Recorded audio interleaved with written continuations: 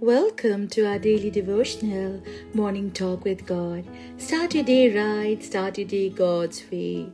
Today's scripture is from Luke chapter 10, verse 20.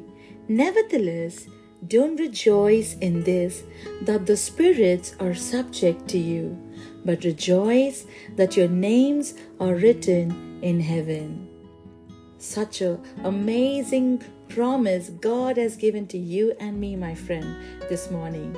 Jesus is telling us that don't rejoice because evil spirits obey you. Rejoice because your names are written in heaven. Jesus is saying in this scripture that relationship supersedes authority. Those signs may follow us wherever we go on this side of heaven. The very reason for this demonstration of the authority that God has given to us is because we belong to Him. The very fact that our names are written in heaven means that we will live with God Himself for all eternity, and that is a cause for great celebration, my friend. Though we may walk in the miraculous power of God, let us never forget the very essence of why God saved us. He didn't save us to be good workers. He saved us to be His sons and daughters. We read in the Gospel of Matthew chapter 7, Jesus warns there will be some people who have walked in miraculous signs and wonders, but never knew Him. And to know Jesus is to have an intimate relationship with Him, my friend. And that's the very reason we are all saved.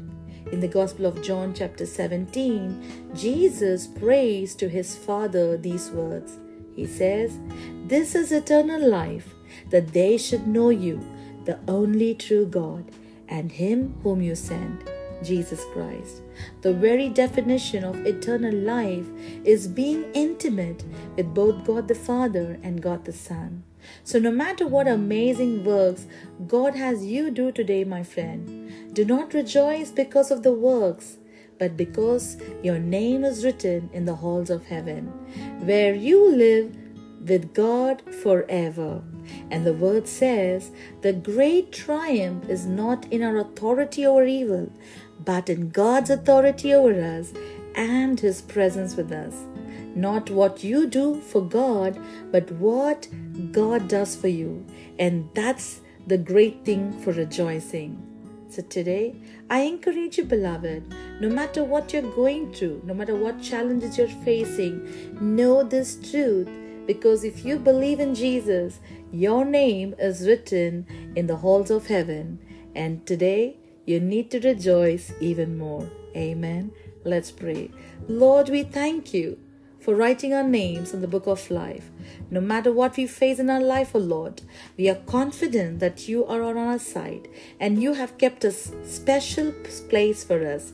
We thank you, Lord, for showing your great love for us and displaying your love for us and writing our names in the book of life.